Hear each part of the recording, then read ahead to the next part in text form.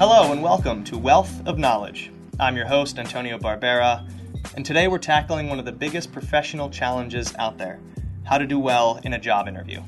Public speaking is often rated as people's number one fear, ahead of things like fear of heights, fear of insects, even fear of death. And so imagine the fear of public speaking with a career, a salary, and your future on the line. To help address the stresses and difficulties of the job interview, I'm joined by two career experts. My co-host this week is U.S. News careers reporter Rebecca Koenig. Rebecca, thanks for joining me. Thanks for having me. And our guest this week is Mark Sanadella. Mark is the founder and CEO of Ladders, Inc., a 100K plus career site focusing on both jobs and development. And he is the author of Ladders 2019 Interviews Guide, as well as the largest career advice newsletter in the United States, reaching an audience of nearly 10 million weekly. Mark, thank you for coming on the show. Thanks so much for having me. I want to look at this topic of interviewing for a job from three stages: preparing for an interview, executing the interview, and what to do post-interview. So let's start with preparation. I suppose prepping for an interview starts when you apply for the job, but more specifically when you get the email or phone call to schedule a phone interview. So Mark, what should an applicant be doing to prepare once that first phone interview is scheduled? What is the common line of questions for that stage? So once you get an interview scheduled, what your real goal is that you need to realize that an interview is an opportunity for you to impress on a future employer your suitability for a job that they have that you feel you'd be good at and might enjoy doing. So everything about the interview is, well, how do I take the interview and move it to being an offer of employment? With that, you say, okay, everything I do once I get an interview notice has got to be around, well, how do I get an offer? I can decide later if I want the offer or not, but my goal is to generate offers. And so the goal to generate offers, and the best thing for you to do is right out of the gate, try your best in every interaction with HR to find, and the hiring manager, to find out what are the three most important things for the success in this role. Now, the amazing thing, and it might not amaze you too much, but the amazing thing is when you ask HR or the hiring manager, they will tell you. When you say, hey, Rebecca, or hey, Jonathan, I'm interested in this role. That sounds terrific. I'm excited about the interview. What are the three most important things for success in this role? First off, they'll often be pretty impressed that you decided to think about it that way because you're thinking about it from their point of view rather than from your own point of view. But they'll tell you. And they'll tell you, look, what we're looking for is somebody who's a visionary, who's going to expand our product line and get us into new markets. Or they'll tell you, we're looking for a controller who can really buckle down on our numbers and make sure that we get all of the T's crossed and I's dotted. Or whatever it is, they will tell you what those three most important things are. And that is the most important thing to do when you first get an interview notice. Do you find there should be any difference in preparation between a phone interview and the in-person interview? How does the line of questioning change between those two interviews, and is there something you should prepare for ahead of time? So it's a huge difference just because the in-person interview has all of the advantages that face-to-face contact throughout the ages has had. A phone interview is most often, although not entirely in this day and age, but most often a prelude to a in-person interview. To the extent that the phone interview is just a prelude or it's a 15-minute screening call, your goal is simply to get to the in-person interview. In some cases where it is the full interview itself, then you should just treat it like it's the full interview. For that in-person interview, as you mentioned, there are the benefits of in-person communication, but there are also kind of the confusing aspects, and one of those is what to wear. How should you present yourself when you show up in person to talk to the hiring manager? Yeah, so that has changed a lot, the advice on that over the last 5 years. It used to be that you could never go wrong with a coat and tie or pearls and heels. That was the standard advice, probably handed down to you from your grandparents. And that is no longer true. With our modern business casual society, where 7 out of 10 of the CEOs of the 10 most valuable companies in the world don't wear a coat and tie day to day, what's expected in an interview has actually changed. And so my advice for these days, for 2019, is dress upscale, not out of scale. You need to find out what is expected at the office and what is the current norm at the office. You want to dress one level higher than whatever the norm in the office. If the office is typically, ripped T-shirts and shorts, then maybe showing up in a clean T-shirt and jeans is considered, appropriate enough. If the office is sometimes coat and tie, then yeah, you should show up in coat and tie. You want to be one step higher than whatever the office norm is.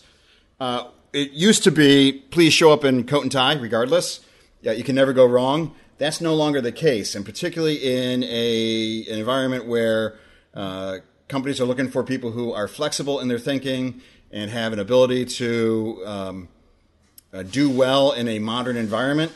The fear is that the person who shows up in coat and tie doesn't quite understand or pick up on social cues in the right way.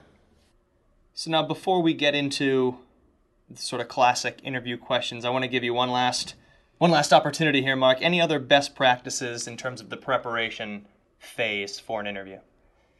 Yeah, you're just limiting me to one. I can go on for forever. So your golden rule. Sure. So the thing that you have to realize, look, I'll sound like your grandmother. Make sure that you wear something comfortable, that you have enough to eat, and you figured out where you're going to get yourself properly beveraged in the morning. It sounds totally obvious. You'd be surprised at the number of people who kind of show up. I didn't have breakfast. Oh my gosh, I'm in my third or fourth hour of a day of interviews. I didn't realize it was going to go this way. Or alternatively, I really, really need my, Starbucks Frappuccino in the morning. But wow, nothing in the office has anything. They don't have any coffee available. Why is that? And why am I going through caffeine withdrawal 45 minutes into my interview? Figure this all out in advance. You're going to strange places, to sit in tiny, boxy little rooms, to be interrogated by people you don't know with questions you're unaware of in advance about a job you don't have. That is a highly anxious situation to be put into. So to the extent that you can control your biology, you can control your physiology, you can control what you drink and how much you can manage your personal environment, please do. So now we've gotten the coffee, we're dressed comfortably, we're inside the room ready to be grilled by 1, 2, 3 or more people. So I want to get into some of these most common interview questions. And the one I think people have a lot of trouble with is, I think, one of the most common, and that's just, tell me about yourself. I think people spend either too little time on this or way too much time talking about their experience starting out as a 5-year-old and then through elementary school and through high school. How do you suggest answering this very, very common, oftentimes the first question you'll be asked in an interview? Yeah, again, the goal of an interview is to get a job offer. You can decide later whether you want to take it or not, but your goal is to get an offer. If you think about it that way, you've got 30 or 45 or 60 minutes in which to persuade whoever you're speaking with that they ought to make you an offer. So to a certain extent, the questions that they ask are only relevant to you to the extent that they help you get an offer. If you ever watch the stars, the celebrities go around on TV when they're doing a new book or a new movie or a new show, you'll find that they've got kind of this set group of answers that they answer every time about how do they feel about doing it. Lady Gaga got made fun of a little bit for this at the Grammys, talking about A Star Is Born. If there are 100 people in a room and 99 don't believe in you, but one does, that's enough. And she said it over and over and over and over again. And Lady Gaga is a very talented, creative person. It's not that she couldn't think of different answers. It's that she and her team decided that was the right answer for whatever reason. Same thing for you. You want to think through what are the right answers that you want to give. And so what you start with is, what are the 3 most important things in the role? And then how do you fit into those 3 most important things for the role? So when they ask you, tell me about yourself, you say, I'm excited to be here because I understand what you're looking for in this role is A, B, and C. And I gotta tell you, I believe that I bring a lot to the table in terms of D, E, and F that directly address those. And I would love to spend the next 30 or 45 minutes with you talking about how those match up. That is the right way to answer the tell me about yourself question. Moving on to another extremely common question. Why do you want to work here? How can a job candidate differentiate wanting a specific type of job from wanting a specific type of job at that particular company? I mean, look, the modern trade-off in employment is you, the company, will provide me with a space, a role, a title, a bunch of duties, and some tasks to complete throughout the year in exchange for giving me a paycheck and a bunch of benefits and career growth in some manner. I mean, the angle to answer these questions is to say, look, I'm looking for career growth in my career. You guys are looking to get ahead in this particular division. I think I can help you do what you want to do. I think this job can help me get ahead in doing what I want to do. And overall, and you can fill in the blanks on how your level of excitement about the non-specifically job-related items of that company are. I'm super thrilled about the culture, or I'm enticed by the educational advantages, or I'm intrigued by the mission. Whatever it is, you can fill those in to answer that question. Rebecca, I'm going to ask you the next one here. What is your greatest weakness? I think a lot of people aren't sure how to treat this question. You want to be honest, but you also don't want to eliminate yourself from contention for the job. So what's a way to answer this question? We ran a story about this recently, and I think the advice was pretty good. There are 5 things to remember here. Your answer should be credible, coachable, correctable, confessable, and not critical. All of which is to say, the hiring manager should believe the weakness you are giving, but it also should not be grave. You don't want to confess to anything dreadful because that's a sure way to get yourself out of contention. But if you try to dodge the question, you will look evasive. And if you try to spin a strength as a weakness, it could just annoy them. So saying something like, oh, I work too hard, it's my biggest weakness, will make you seem really insincere. And that does not make a good impression. So one piece of advice would be to come up with a mild learning opportunity that you have had. And that's a way to show that you're answering the question. So say, at my last job, I encountered this problem and I realized I was approaching it in slightly the wrong way. But as soon as I enlisted my teammates' help, we worked together collaboratively and we were able to overcome it. And that's the kind of experience I hope to bring to you. And that's kind of a really smooth way to be honest, but show that you learn and will do the same at your next job. And end on a positive note. And end on a positive note, exactly. Mark, I think another very common question is you get asked, how would you improve our product? How would you improve our service? Sort of in the same line, how do you offer improvements without insulting the company? I mean, every product is a trade-off between fast, cheap, and good. Right? It is. And so any particular configuration they said, hey, look, we want to make it very cheap and, okay, good, but we can produce it very fast. Or, hey, we want it to be top of the line quality, but that's going to mean it's like super expensive. So, I mean, it ought to be relatively easy for you to say, hey, I understand that you're doing this high-end product for the high-end market. I've always wondered what you could do with the middle-end market if you just dropped some of the cost of materials that you put into it. Or, hey, I see that you have an entry-level product here. Have you thought about doing something at the very high end? That depending on your level. At a very senior level, this should roll off your tongue. At a very junior level, simply being aware that there are choices that companies make when they do product development or develop their services will inform the range of your answers. So do you, in that case, not necessarily suggest going against the grain of what you see that company specializes in or really does well? Try to supplement as opposed to, reinvent the wheel? Your goal is to show that you have some understanding and intelligence and curiosity about what they do.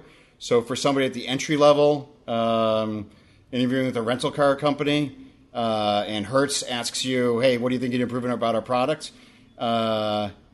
Saying things like, well, Enterprise allows you to pick whatever car you want out of the lot. Or how do you compare what you do to what a Zipcar does? And is that, partial ownership something that you're interested in doing? Just simply being aware kind of gets you all the way there, up to being a senior executive where your judgment around the trade-offs actually is quite informative to your ability to do the job. So the range of answer kind of depends on the range of where you're coming in from. So I compiled, maybe against my better judgment, a list of these off-the-wall questions that some companies love to ask. So, Mark, we sort of decided ahead of time that I would maybe try to ask you a few of these questions and see how you would handle them in an interview-type setting when a lot of people get these questions and want to run out of the room or don't know what to do with them. So I'm going to start with, I have a list of them here. Some of them are a little intentionally tricky, and some of them are just more thought-provoking. But as a CEO, I'll ask you this first one. If you were the CEO, what are the first 3 things you check about the business when you wake up? So what we're interested in here is not what my answers are, but how to prepare for that. Question. Look, I mean, in general, businesses are here in our economy to make consumers happy, make employers happy, make shareholders happy. To the extent that you understand that and can verbalize it, that's the best way to tackle it. How about if you were a brand, what would your motto be? So again, I'm going to speak from this. How should you look when you get people asking you these clever, strange questions? Either they've decided that this is actually informative to their hiring process, in which case you got to ask yourself, well, who exactly are these people? Why am I here now? And why am I here? Look, an interview is supposed to be about how well can you do the job that's in front of you. When people start asking you things about what brand should you be, or if you were a tropical drink, what tropical drink would you be? It's weird stuff, right? And often it comes from a lack of experience or a lack of training on their side. So I feel for interviewers that are asking dumb questions like this. You may either decide to answer it yourself, right, the way you want to, or you might ask the meta question, which is, so what types of answers do you get from that when you're talking to interviewees? What do you like to hear when people answer that? What's a no-no when people answer that? And just avoid answering dumb questions like that. Yeah, and these are, I mean, they seem made up. These are questions that Glassdoor has sort of compiled through their services. I mean, it seems like you would think they weren't serious questions, but apparently they do get asked. But I absolutely love that idea of framing it in terms of how how would you expect others to answer? Yeah, I know. Everybody's cousin's brother, mother, sister-in-law was at this interview once and had this happen to them. All right, I get it. And look, strange stuff does happen in interviews. No doubt about it. Strange stuff happens in life. Your goal, again, your time in the interview is for you to generate enough interest from them and enough interest for yourself to get an offer. Anything that's related to that, you should focus on. Anything that's distracting from that, if somebody asks you about how you think Tiger Woods is doing in the latest golf tournament, or how you think the baseball season's going, it's fine to show a little bit of common sense and small talk and spend 2 minutes on that, but then you got to move it to, let's talk about this role and what you're looking for in the role. And when people bring up these odd questions, and look, the classic ones that I've run into are people who they've got their secret questions, like did you wait tables during college?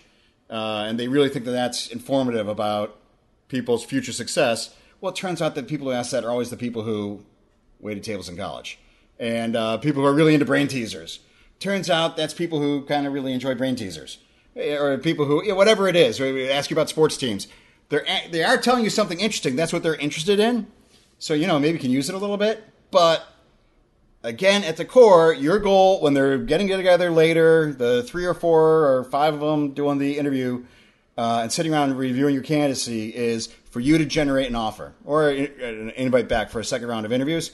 But for you to generate the offer, and the way for you to generate the offer is to find out what are the 3 most important things in this role, for success in this role, and then line up the success factors that are on your resume and point out how they match each of those 3 things.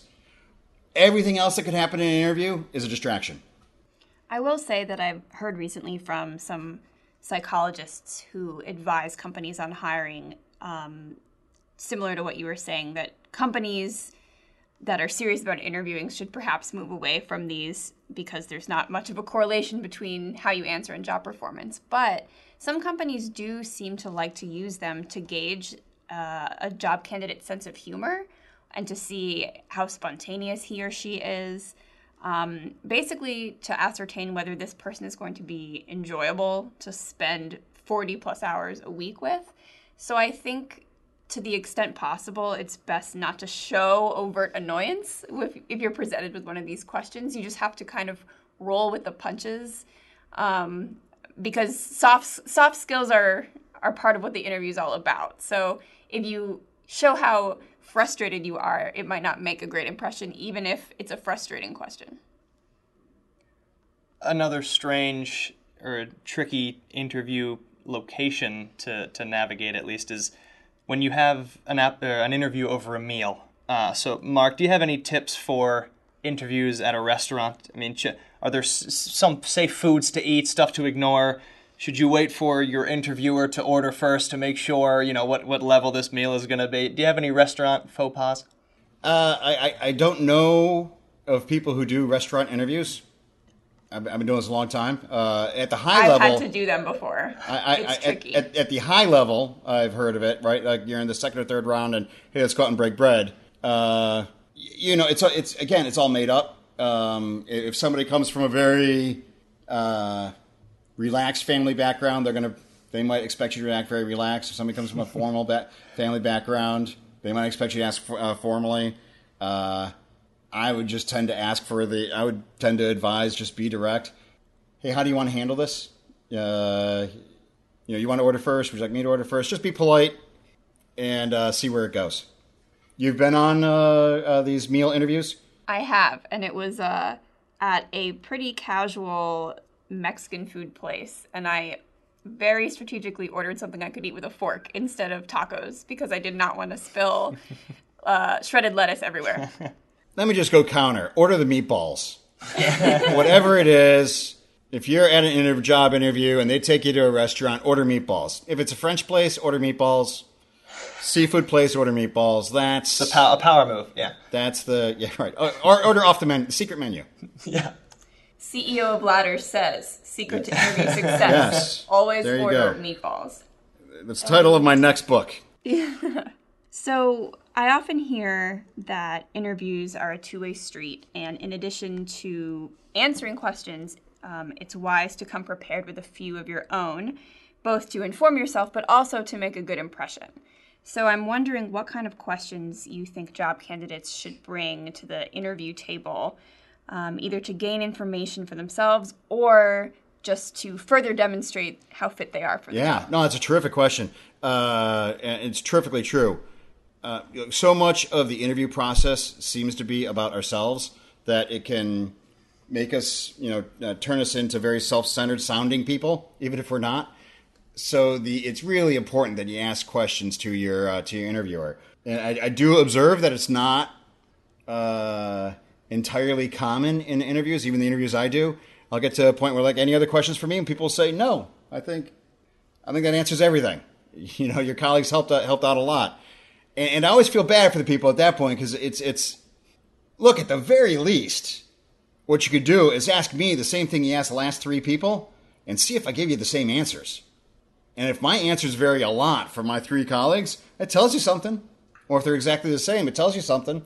So you should never, ever run out of questions at an interview. It shows that you're interested. It shows you're engaged. It shows you're curious. It's important that you do active listening during these. Not that you just kind of ask a question and kind of drift off, but show that you're listening and kind of interested in their answers. In the book, I've got a list of more than 25 questions that you can ask, but it's things like what type of people are successful here, what type of people are not, what keeps you up at night, why did you get into this industry, why do you stay? Just asking questions about the interviewer themselves, the business, the company, that show that you're interested in that person, the business, that company as a human or as an entity. It's just very valuable for you to find out, well, how do they think about things? And very valuable for them to see that you're the type of person that cares. Mark, I want to follow up with that because it's so interesting. I think a lot of people in a job interview are sort of hesitant to maybe ask too personal of a question to the interviewer, but it seems like you think that's sort of you should welcome that, and that you appreciate sort of somebody being interested in your particular role at that company, or why you, as you said, why you decided to stay for so long. So how do you draw the line between asking about I'd avoid asking too personal, but how'd you get into this industry, and well, why do you keep staying? Instead of did you ever think about leaving the industry? I mean, I think those are fairly anodyne questions versus, have you ever been fired? No, you shouldn't be asking that. What was the worst employment review that you ever got? No, those are cheeky. But top level stuff about your interviewer's interests or their curiosity or the company's performance they're all fair game. I want to talk about also salary in the interview phase. It's unlikely that you'll discuss salary in the in-person interview, but it's certainly possible that it gets brought up in those initial phone interviews. So I'll ask you both sort of your tips on that. Do you want to offer a salary range first if you're asked? Should you try to get the employer to offer up a range first? Or Rebecca, do you want to go first? I am interested in Mark's take since he's dealing with people who are on the upper end of the salary scale. But I will say that almost without fail, experts tell me you do not want to bring up salary first as a job applicant, that you really want to wait to let the employer make the first move, and that if asked early in the process, you want to deflect as long as possible politely. So if you get on that phone screener and an HR representative says, what are your salary expectations? The advice that I've been given is to say something like, I'd rather talk about that after I've received a job offer, or I'd like to see if I'm a good fit first, or what is your budget for this position? You really want to gather information from them first, because otherwise you risk coming in way too high and disqualifying yourself, or coming in way too low and ending up with less money than you could have had. So it's really difficult to deflect these kinds of questions. It feels rude. You're worried that you're going to get kicked out of the process immediately. But if you practice it in advance, you can come up with a polite way. And the career coaches I talk to say you might have to deflect several times because they might be trained to really get that answer from you. So you have to be prepared to deflect repeatedly until you move on. Yeah, and look, increasingly this is an illegal question in interviews. In New York City and Massachusetts and several states across the country, asking people what their most recent paycheck is now illegal as part of interviews. So it may be going away. I agree with the experts that you've talked to that, it's just irrelevant to the job that you're looking for next. Whatever it was, whatever trade-offs I made in terms of commute and responsibilities, et cetera, for the pay package I had, just is not relevant to what my market value is going forward.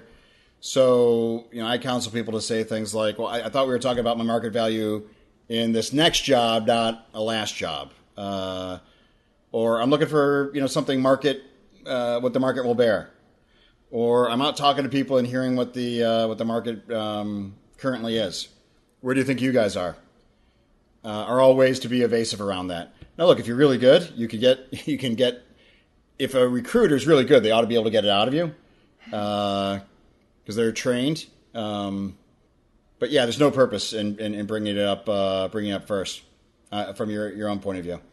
And to that point, you should be prepared with what your salary ask is going to be, just in case the recruiter is really good and does get something out of you, because you don't want the first number out of your mouth to be the wrong one, because that kind of sets the tone for the rest of the conversation. Correct. That's correct. Write down at the beginning of your whole process what's your dream number that you'd love to get, what are you willing to leave for, and then what are you going to stay for regardless. So if you're currently making 135, you might write down, look, at 175, as long as it's a good job, I'm moving. I'm hoping to get something like 145 to 165, and anything south of 150 or 145, I'm staying. So that at least you have that in your head. You shouldn't share that, but at least you have it in your head. Mark, you touched on the aspect of this question becoming illegal in several states, so I want to continue on that with other illegal questions that may get asked in interviews. I mean, obviously the onus on this falls on the employer, first of all, but from a job seeker perspective, if your interviewer asks you something, related to your religious beliefs or whether you plan to start a family soon, how can you professionally steer away from answering? Oh, I knew there was a reason that they made that a illegal question to ask, is how I'd handle it. If they're asking you illegal questions, you got to say, look, I know there's a reason they made that illegal, so, I'm sure you understand I'm going to decline to answer. Simple as that? Simple. They might not. So now, look, either they know it's illegal, which is rare, and they don't care, in which case, you should get out of there. Right. Or they just don't know. Look, a lot of interviewers aren't trained. We don't train people to interview in this country very well. A lot of interviewers aren't trained. They might not know, and they might be appalled that they asked an illegal question. And you're like, well, yeah, look, you probably just want, no big deal. Just probably want to check with your HR department on that going forward, because that is against the rules. As you said, it kind of tells you a lot if the interviewer is out there asking illegal questions. So what are some other things job candidates should look for during an interview? These can really reveal a lot about company culture, and it might be one of your few chances to get face time with people before you end up hired at the company. So what are good or bad signals that candidates should look for? Are there any questions you should ask your future manager in advance during an interview to figure out whether the relationship is going to work for you? Yeah. So, one good signal is the bathrooms. Like, the bathrooms are an area where the investment the company makes in the bathrooms is not seen by anybody other than the employees. It is a good indicator of how much they value things that are only spent on employees. If the bathrooms are disgusting and old school and look like they were built in the 1950s army hangar, it tells you something, right? The things that you want to learn about your boss, your team, and your company, they're all the things that you learn about from interviewing from the other side. So with your boss, what type of work relationship do you like to have? How do you like to give feedback? What is your performance review system? How do I know when things aren't going well between you and I? How do I know when things are going well between you and I? How do you like to structure your one-on-ones with people? Just asking, literally just asking management one-on-one questions. It sounds crazy because so few, it sounds crazy when I tell people to do this because so few people actually do it. But literally just ask management one-on-one questions. The things that you do as your first-time manager that they tell you to do, just ask your future boss, how do you handle this? And it's super revealing in terms of their expectations for the process. In terms of the company, you as a candidate probably have not thought about company cultures as much as you guys have, or I have, or HR people have in general. So it's probably tough for you to come up with questions related to company culture. But just think about, hey, so what is the company culture around here? Is it a star system or is it a team system? Is it, hey, work around the clock all days, all the time, or is it mostly kind of, a usual work schedule, and then sometimes it gets really crazy at peak times? What are those peak times? Is this a place that says please and thank you and congratulations a lot? Or is this kind of, what your thank you is? It's a paycheck. to the extent you can ask and feel comfortable asking, I know these types of things I'm saying here are reasonably difficult for somebody who's not been in 100 interviews to ask. But to the extent you can make yourself comfortable asking these fairly innocuous questions about company culture, the better off you're going to be, because you're going to find out more of the truth. And it's worth doing, because once you get stuck at a job, it's much more awkward to leave after a week or a month than just to figure out in advance that it's not the best place for you. Yeah. Unless you're comfortable with ghosting. That'll be another episode. Right? That is the new trend, the ghosting. Mark, I also want to talk a little bit about informational interviews. How do you recommend approaching them? Certainly there's less pressure with an informational interview, but it's still an opportunity to make a strong impression with someone at a company that you may apply to later on. So what sort of advice do you have, let's say, for someone who wanted to have an informational interview with you about Ladders Inc.? My hurdle for getting somebody to have an information interview with me is I typically give them, one or two books related to something that from the angle that they're coming at me from, whether it's entrepreneurialism or HR. I'm like, look, these two books are the books that really spoke to me. It's just that we could have something to talk about. Why don't you read one or both of them and come back to me with questions? It's probably only 1 out of 20 that actually read either of them and come back to me. But for me, that's been the perfect way for figuring out who's going to be interesting to talk to. Because if a kid or a professional will read a book and come prepared with questions around that book, that means that they're willing to be respectful of my time and me of theirs. For information interviews overall, and you mean for kids coming out of college, or for anybody? I mean, I would say for anybody, and So I mean, the further along you get in your career, the less formal it can be, because then it gets awkward. If you're 10 years into your career and you're reaching out to your colleague, you're at Pepsi and you're reaching out to your colleagues at Vitamin Water and Coke and whatnot, and say I'd like to have an informational interview. It's just a bit awkward. Versus, hey, I'm really kind of a fan of what you're doing in the business and what you guys are up to. We'd love to get together and just compare notes on the industry and where the industry's headed. Is probably more appropriate at that level. So coming out of college, you don't know what you don't know, and it's tough for you to kind of come up with interesting, insightful questions. So falling back on, tell me about this industry, tell me how you got into this industry, what do people like about this industry, what do people not like about this industry, should I get into this industry, are all reasonable questions to ask if you're coming out of college.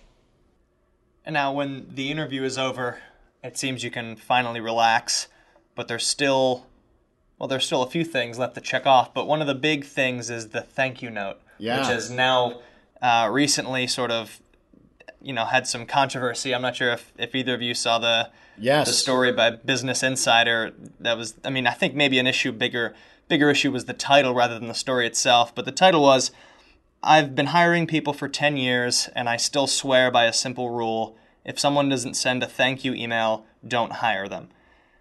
So there's a lot of reasons why there could be complaints with such a headline. But Mark, I want to get your perspective as a CEO. Should the job seeker send a thank you note? Yes. Is that standard practice? And as a CEO, how much importance do you place on receiving a thank you note or not receiving one? If it's reporting to me, a follow-up note is kind of expected. If it's somebody, more junior in the organization, I typically don't expect one. I would never go so far as the subject in that interview is I'll never hire anybody. It would be odd for somebody who's going to report to me to interview and not follow up with a thank you. Look, because a thank you email is also a chance for you to reshape what the interview was a little bit more in your favor and remind everybody you interviewed with those 3 things that you're looking for in the job, how you match those 3 things and how you're actually awesome at them. So it's a great opportunity for you to restate your case one final time. So it is expected. It's not a fatal error most of the time. It is expected. The handwritten thank you note is not expected. It's probably considered in less formal industries, more casual industries, handwritten thank you notes are probably considered a little bit odd. In more formal industries, it might be considered, expected or looked upon, kindly. So you just have to read the industry that you're interviewing with. And then I want to ask about the dreaded follow-up email. A lot of companies after the interview, they promise, we'll get back to you, this week or by the end of next week. And then there's silence, and the applicant isn't sure whether to follow up or not. So how do they balance, diligence and when wanting to show that they're really invested in that position with not wanting to be a nuisance, basically, and accepting that it's over? Follow up once a week for 5 weeks, precisely, same date, same time, and just get all of the anxiety out of your head and just say, either by voicemail or by email, just want to remind you, I'm really excited about the position, and looking forward to hearing from you about chances to work together. And it's really important to not let any of your frustration or anger or nerves get into that voicemail or into that email. Don't even mention the fact that you emailed the prior week. Just 5 weeks in a row. Hey, really excited about working together and looking forward to hearing from you. If they don't answer you after 5 weeks, they're just not that into you. It's time to move on. But you've done your part. And now as we close up here, is there anything else that you think an applicant can do after the interview to help their standing, beside what we've already touched on? So my favorite question is the Gold Star question. Came up with this something like 10 years ago. It is the question that has given more value to more people in my 20 years in this business than anything else. And that Gold Star question is at the end of the interview when people ask, hey, any other questions for me?